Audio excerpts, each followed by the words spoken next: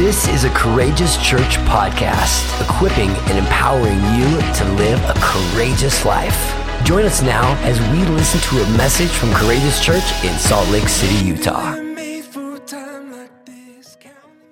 We've been in this series called The Gospel of John. This is week 4. How many of you guys have been enjoying this series? I've been enjoying it immensely. I believe that there's power when we go to the Gospels and we meet Jesus there. How many of you know that Jesus wants to be met in his word? Yeah. Jesus is the living word. He's the Logos. He's the one that speaks forth the word of God. He is the word of God. And we saw that in John chapter 1. In the beginning was the word, and the word was with God, and the word was God.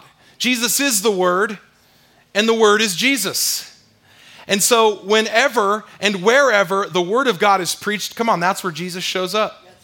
And we're excited tonight to experience more of what Jesus has for us. So we've been journeying through these chapters. We actually spent some time in chapter 1 the first 2 weeks, and then last week we spent some time in chapter 1 the last 3 weeks, and tonight we'll be spending some time in chapter 2 together. And this is one of my favorite stories that we're going to encounter here in just a moment.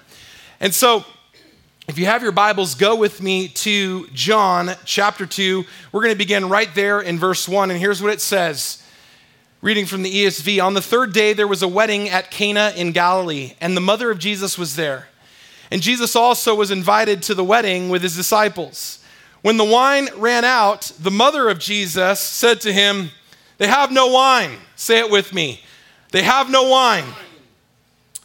How many of you guys know that when Mother Mary says they have no wine, that's a problem? Yeah, we're going to find out why here in just a moment. And Jesus said to her, "Woman, what does this have to do with me?" Now, stop with me for just a moment. When Jesus uses the word woman in this context, it meant no disrespect, okay? In our day and age, if we hear it read that way, we're actually misreading the text, but that's not what it means in this context. There was no disrespect intended. It actually was a term of endearment. And Jesus said to her, "Woman, what does this have to do with me? My hour has not yet come." And his mother said to the servants, "Do whatever he tells you to do." It's amazing to me how much faith Mary already had in her son. Maybe because she carried him. Maybe because she remembered what the angels said. Maybe because she'd seen him do some amazing stuff around the house. I don't know, but I'm assuming that by this time in Jesus' life, Mary knew something about Jesus that other people didn't know, right? Verse 6, now there were 6 stone water jars there for the Jewish rites of purification, each holding 20 or 30 gallons. We're not going to have enough time tonight to dig into this, the Jewish rites of purification, but if you want to study this is actually a really fascinating study. But moving along, verse 7, Jesus said to the servants, "Fill these jars with water," and they filled them up to the brim. And he said to them, "Now draw some out and take it to the master of the feast." So they took it. And when the master of the feast tasted the water, now become wine, hallelujah, and did not know where it came from, though the servants who had drawn the water knew, the master of the feast called the bridegroom and said to him, now here's what I want us to hear tonight. Everyone serves the good wine first. And when people have drunk freely, or gotten freely drunk, then they serve the poor wine, the po wine. You know what I'm saying? But, and here's what I want you to underline or highlight or swipe in your Bible. But you have kept the good wine until now. You have kept the good wine until now. The Gospel of John, and John in his commentary in verse 11 says this, the first of his signs Jesus did at Cana in Galilee and manifested his glory, and his disciples believed in him. Now, before we get to the moment that I really want to hone in on, it's interesting to me that it says, and his disciples believed in him, meaning he had disciples already following him who weren't believers yet. Is it possible that we can be following Jesus and yet not believe?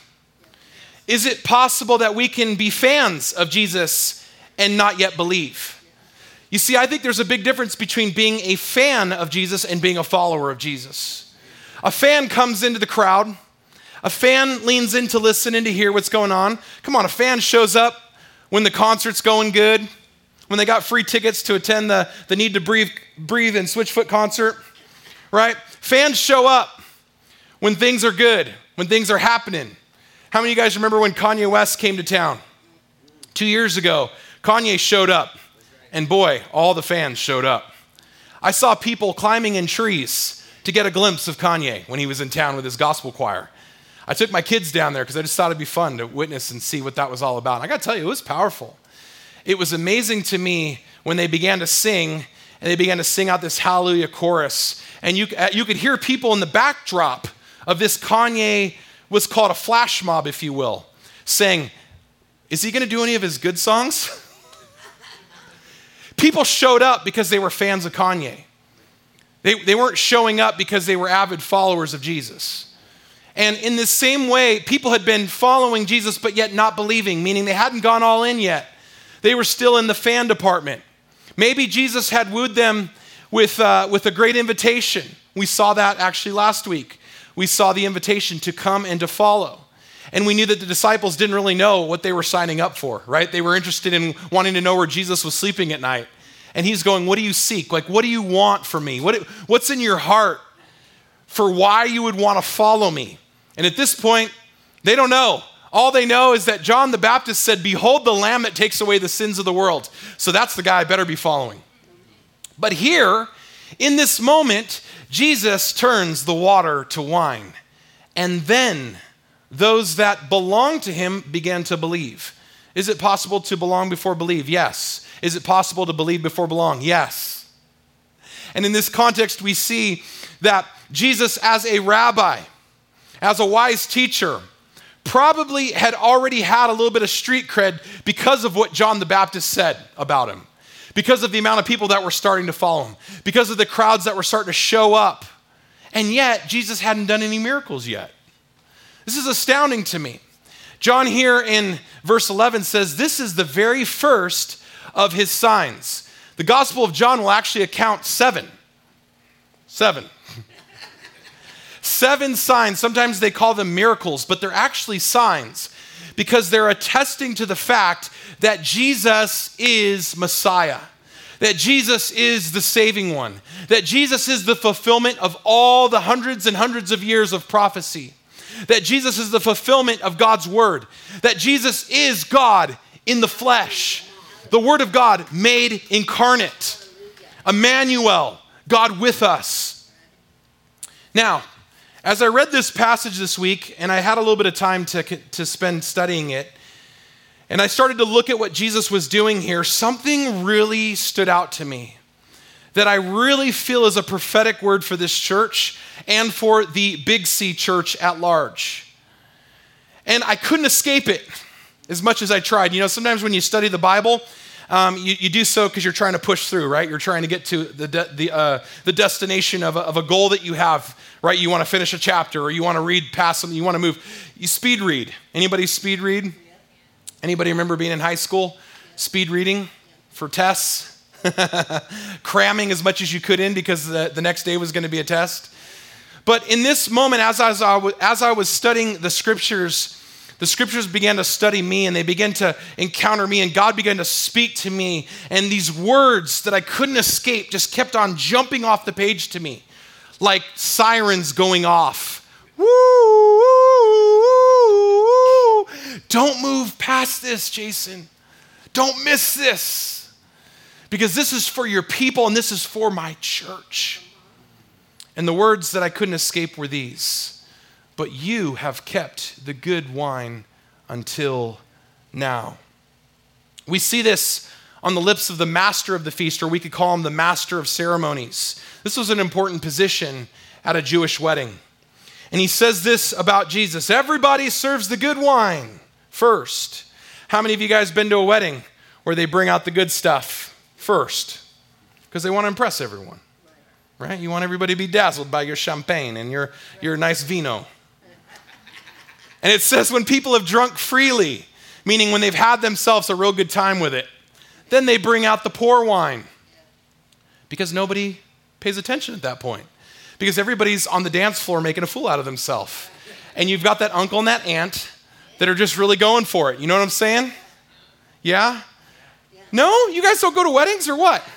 Okay, just making sure. When Candace and I got married, we had what was called a cash bar, meaning we made people pay to drink freely. Because we have a lot of people in our family who like the bottle a little too much, if you know what I mean. All right. So we made them really have to divvy up to get to that place. But here, interestingly enough, in this wedding celebration, in this party, the master of the feast, the master of ceremonies comes to the disciples and he goes, I don't understand. Everybody always serves the good wine. He comes to the bridegroom and says, I don't understand. Everybody always serves like the great wine first and then the bad wine, but you're saving the best for last? He's telling this to the groom. What he doesn't know is that Jesus has done an amazing thing here. He's turned the water into wine. Here we have Jesus performing his very first of 7 signs, his very first public miracle. And this is a big deal because Jesus is at a wedding in Galilee. If you know anything about Galilean weddings or Jewish weddings, you know that they last about a week. Now here in American culture, we do maybe an hour ceremony and a couple hour reception, right? If you're lucky. But in this day and age, and especially at Cana in Galilee, a Jewish wedding in the first century would oftentimes go for days and days and days, oftentimes a whole week. I got to tell you, wouldn't it be fun if we started to do that in our culture? So if any of you guys are planning on getting married, I will do a week-long wedding for you. You heard it here first, folks. I will make sure that we keep the party going. And some of y'all can help me too, all right? But I just think it's amazing. You know, when I went to Israel a couple of years ago, it must have been 2015. Yeah, so almost 6 years ago, I had the pleasure of seeing this in action, which was really cool. And what's neat about the culture, even then, but even more so now, but what's neat about the culture is that everybody comes out to celebrate. Everybody comes out to party. It's like woven into who they are as people. In fact, if you go out to a restaurant at 10 o'clock, that restaurant will be empty. And you'll say to yourself, like silly American boy Jason said to himself, where's all the people? 30 minutes later, you'll start to see moms with strollers, with babies, kids, families. Everybody comes out to party. And the party doesn't start until late, 11 p.m. The whole place was packed. And I felt like such an idiot because I had no clue. And at midnight, everybody's out in the street dancing. We got the whole thing, this party going on in the middle of Jerusalem. And I'm in the midst of it like, hey, ho, and I'm having the greatest time of my life. And I'm going, what is it that we're missing out on? You know what it is? We don't know how to celebrate. We don't know how to celebrate. We'll throw a quick party where we get trashed and we end up the next morning with regrets and a bad hangover. But we don't understand the art of celebration. And there's something powerful when the people of God reclaim this. That's why when we come together as God's family, I want us to celebrate. That's why next Sunday, the 19th, we're going to celebrate. We're going to have fun. We're going to enjoy life. How many of you guys know that life is a gift to be enjoyed? Amen. If you haven't figured it out yet, come after the service. I'll pray for you and we'll get you delivered, okay? We'll get you set free. But Jesus wants you to celebrate.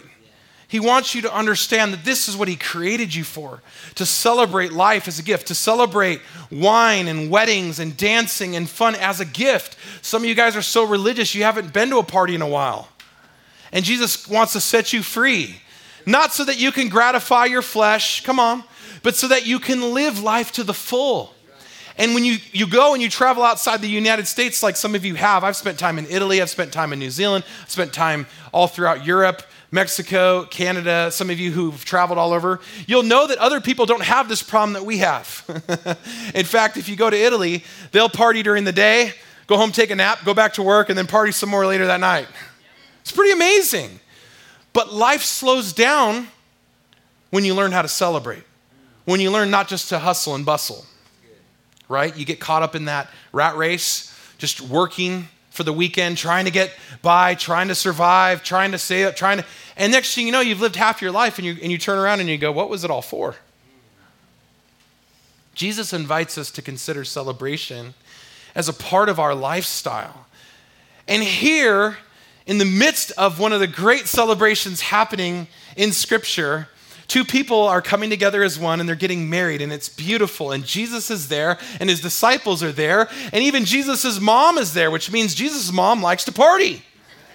So if you're Catholic, I'm here to tell you tonight, Jesus' mom likes to party. Take that for what you will.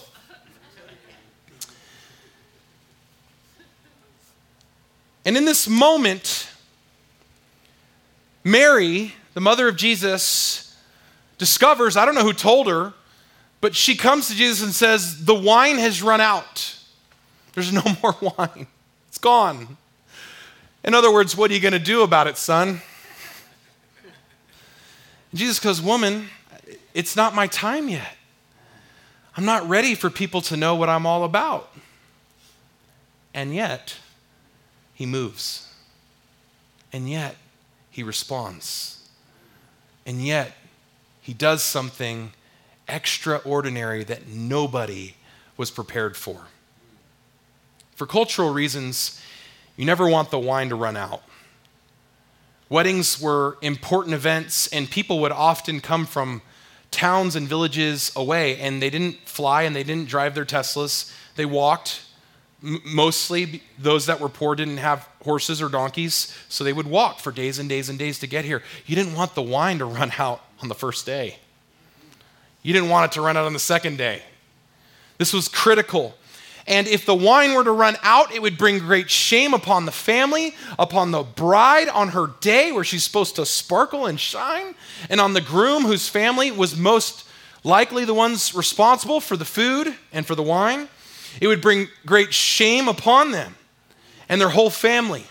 Now, this is where I want to pivot from just understanding the context of what's happening here and telling a few jokes. I want us to hear what God wants to say to each and every one of us tonight. And it has to do with wine. Interestingly enough, wine has always been a symbol of joy, a symbol of healing, a symbol of abundance, and a symbol of gladness, even salvation, all throughout the Scripture. We see it in Isaiah 55, verse 1. Come, everyone who thirsts, come to the water, and he who has no money, come, buy and eat. Come, buy wine and milk without money and without price. How do you buy wine and milk without money and without price? It means it's free. It means it's a gift. We see it in Joel chapter 2, verse 19, a prophetic passage that later on gets reinterpreted through the lens of Peter in the New Testament in the book of Acts after they're in the upper room together. But here in its original context in verse 19, it says this, the Lord answered and said to his people, behold, I am sending to you grain and wine and oil, and you will be satisfied. And I will no more make you a reproach among the nations.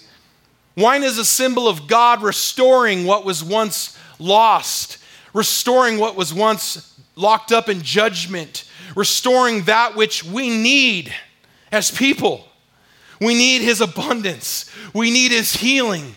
We need his salvation. We need his gladness. Wine is a picture of blessing. And we see it in other places throughout the Scriptures as well. But interestingly enough, there can be no wine without God's help. How many of you guys know that in order to make wine, you need grapes? And how many of you know that in order to get grapes, you need vines? And how many of you know that in order to have vines, vines must first be planted in the ground, in the soil? And how many of you know that that soil needs water? When we recognize that there is nothing that exists without God's help and intervention, that's when we begin to understand that everything is a gift. And we see this. We see that without God's blessing, without water, without rain, life cannot exist. Here in Utah, we understand the importance of rain, do we not? I've been so thankful for the rain that's come the last few days, but God send us more. You know, a couple weeks ago, I think it was actually a few months ago, the governor actually asked for a day of prayer for rain. That's astounding to me. Saying, God, we recognize that without you, we're lost. Without you, we're dry. Without you, we have no life. Without you, we can't make it. May we never lose sight of that, church. May we never become so caught up in our own ability to produce that we forget where it comes from.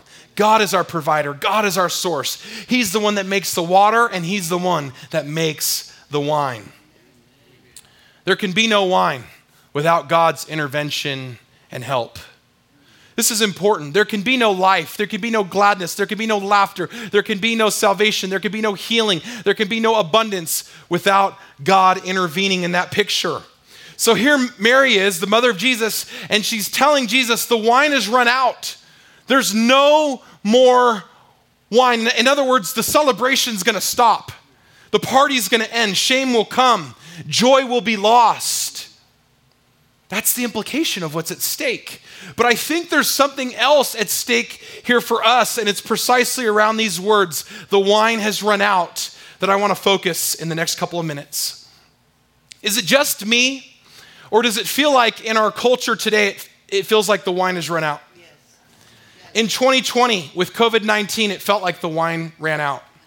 With the quarantines and people losing their jobs, it felt like the wine had run out. With depression being at an all-time high, it feels like the wine has run out. With suicides being up, it feels like the wine has run out. With more people addicted to opioids, it feels like the wine has run out. With more people who have lost their way, with broken families on the rise, it feels like wine has run out. With more pills being prescribed for antidepressants than ever before in the history of our world, nation, and civilization, it feels like the wine has run out. People growing up without a father, feels like the wine has run out. And even within the church, where many of us have never seen the dead raised or demons cast out or the blind receive their healing or people set free and delivered, it feels sometimes, yes, even among us, like the wine has run out. And when we kind of think about it like that, when we add it all up, it feels kind of overwhelming, doesn't it? I know I felt overwhelmed last year and even part of this year. Maybe you're here tonight and you've been going through a personal season of feeling like the wine has run out. And this is what I believe God wants to say to you tonight. He's only been saving the good wine for last. He's only been keeping the good wine until now, Chrissy. He's only been keeping the good wine until now, Jeffrey. He's only been keeping the good wine until now, Levi. He's only been keeping the good wine until now, church. Maybe you've been walking through a difficult time, a valley, a time of sorrow, or maybe you lost somebody you love, or maybe a relationship ended that you thought would never end, or maybe someone walked out on you or stabbed you in the back or left you when you needed them most. I know because I've been there. And it feels like the wine has run out, but I'm here to prophetically declare to all of us tonight, He's only been keeping the good wine until now. He's only been keeping the good wine until now, meaning the best is still to come. The best is still to come because guess what? He's not done yet. And if you're still breathing, He ain't done yet. Because the Bible says that the good work that He began in you and the good work that He began in me, He will complete. He will finish it. And if you're still here and you're still breathing, you're still choking down air, come on, He ain't done with you yet. And though it might feel like the wine has run out at times, and you might go through times or seasons or have faced difficulties or obstacles where it feels like there's no more wine, I'm here to tell you tonight that He's only been keeping the good wine until now. I have this expectation in my heart that as the church, we haven't seen our best days yet. And I don't just mean as Courageous Church. I mean, we're barely 2 years old. Of course we haven't seen our best days yet. But I mean as the Big C Church. I was having a conversation with Tim about this earlier this week. And we were just talking about, and maybe even in the same way that we were having a conversation, almost lamenting the fact that it seems like our culture has become so obsessed with moving beyond what we see in God's word and relabeling and deconstructing and almost mocking things that are innocent and pure. And with the vantage point that we have, knowing what we know now in our sophisticated, educated mindsets, we look down on things that seem so elementary from the 90s and 2000s. Or perhaps for you older ones, the 70s and 80s. Come on, somebody. And sometimes, if you've been following Jesus long enough, it feels like, God, is there any more wine left? Or has it all ran out? Like, are there going to be any more major miracles or moves of God or revivals or renewals or awakenings or reformations or renaissances within our lifetime? And we might be saying to ourselves, I don't know. Feels like the wine has run out. But here's what I heard the Holy Spirit say to me this week. He's only been keeping the good wine until now. Meaning, he's not done yet. And I believe the best is still to come. Jesus saves the best for last. They go, I can't believe you brought out all the good wine. I mean, normally they bring that out first and then the cheap stuff, but you've saved the best to last. But isn't that what Jesus does? Isn't that who Jesus is? We serve a good God, a God who never turns his back on his kids. Sometimes it might feel like you're going through a dark night of your soul, times when you don't have it all together, and that's okay. It's okay to not be okay sometimes. Because in those moments, Jesus wants to remind you, child, I've got wine for you. Keep following. Keep dancing. But Jesus, the song's about to stop. Keep dancing. But Jesus, the wine's about to go out. Keep drinking. I've got more for you. I've got more for you. I've got more for you. As I began to hear the Holy Spirit say that to me this week, I just thought about the church all over the world. I thought about what's going on in Afghanistan. I thought about what's going on in Cuba. I thought about what's going on in Haiti. I thought about what's going on in Australia with people being locked up right now. I thought about what's going on all over the world, and it feels like the wine has run out. Like, have we lost our minds? Have we just lost our way?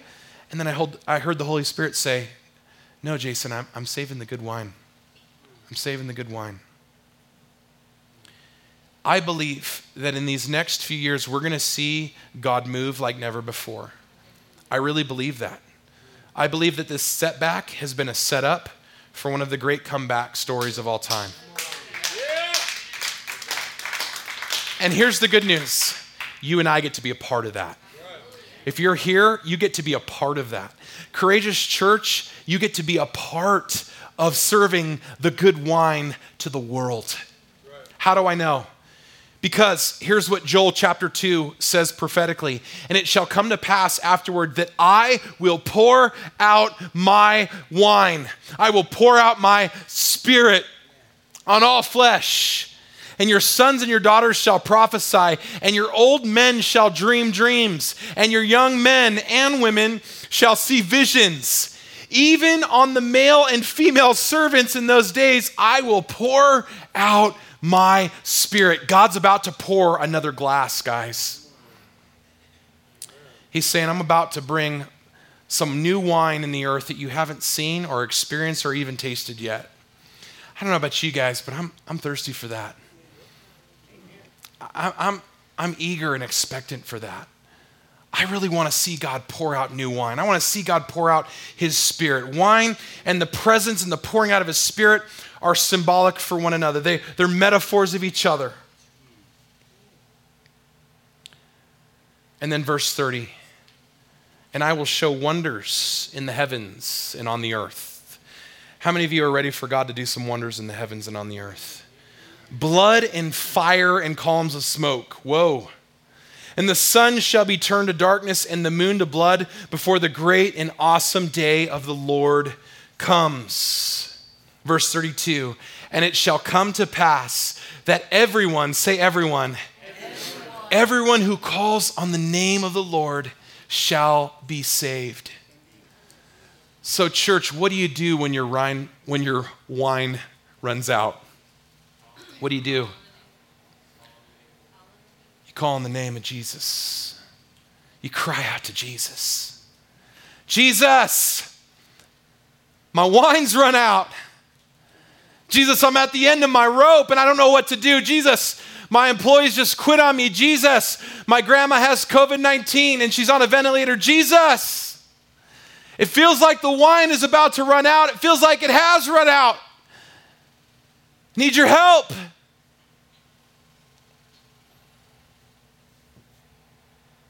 What does Joel say? Everyone who calls on the name of the Lord will be saved. Not just a few, but everyone who calls on the name of the Lord. You know what I love about this? Is that it means that God will move in any situation, in any family, regardless of how dysfunctional it is. He'll move in your life. He'll move in my life when we call on his name. In turning the water to wine, Jesus demonstrates the power and authority that he has over all creation and over every obstacle or situation that you and I will ever face. Just as the text declares in verse 11, that in the working of this sign, Jesus manifested his glory. I believe in the same way, we're going to see Jesus manifest his glory in some very new and exciting ways. And he's going to do it in and through your brokenness. He's going to do it through your emptiness. See, the lie that many of us come to believe about the church or even about following Jesus is that we got to get our act together first and then we can follow. That we've somehow got to clean up our act before we can come to church or get involved in the life of a community or even call on the name of Jesus. And yet that's not what we see at all.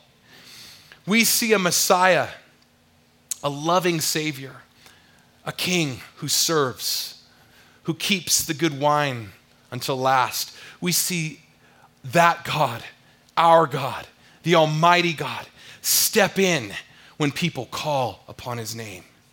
Jesus, I need you. I'm here. Jesus, I don't know what I'm going to do. I'm with you. Jesus, this hurts really bad.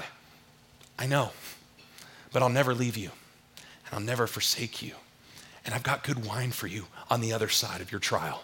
I've got good wine for you on the other side of this tribulation. I've got good wine for you on the other side of this persecution. I've got good wine for you on this other side of feeling marginalized and downcast. And I've got good wine for you even when you don't think there could be any possible wine left in the jar. He's got more. He's got more. He's got more. He's only been keeping the good wine until now. I hope you're encouraged by this. I believe that we're going to see God do extraordinary things in the days to come. But you know what? God's not going to do it without you. He wants you involved. He wants you involved. He doesn't want you to miss out. Some of you have disqualified yourself because of past mistakes, and tonight God is healing your heart. He's doing that right now. I can feel it all over this room. Some of you have discredited yourself because you don't have the education you think you need, and that couldn't be further from the truth. God is healing your heart right now. He's speaking to you right now. Some of you think, well, I could never do this or I could never do that because of this, and this. And that couldn't be further from the truth. God wants you involved in the ways that he's going to manifest glory all throughout this valley and beyond. And if you believe that, say amen tonight. Thank you for listening today. If you were blessed and you want to be a part of what God is doing through Courageous Church, including ways that you can give, visit us online at courageouschurch.com.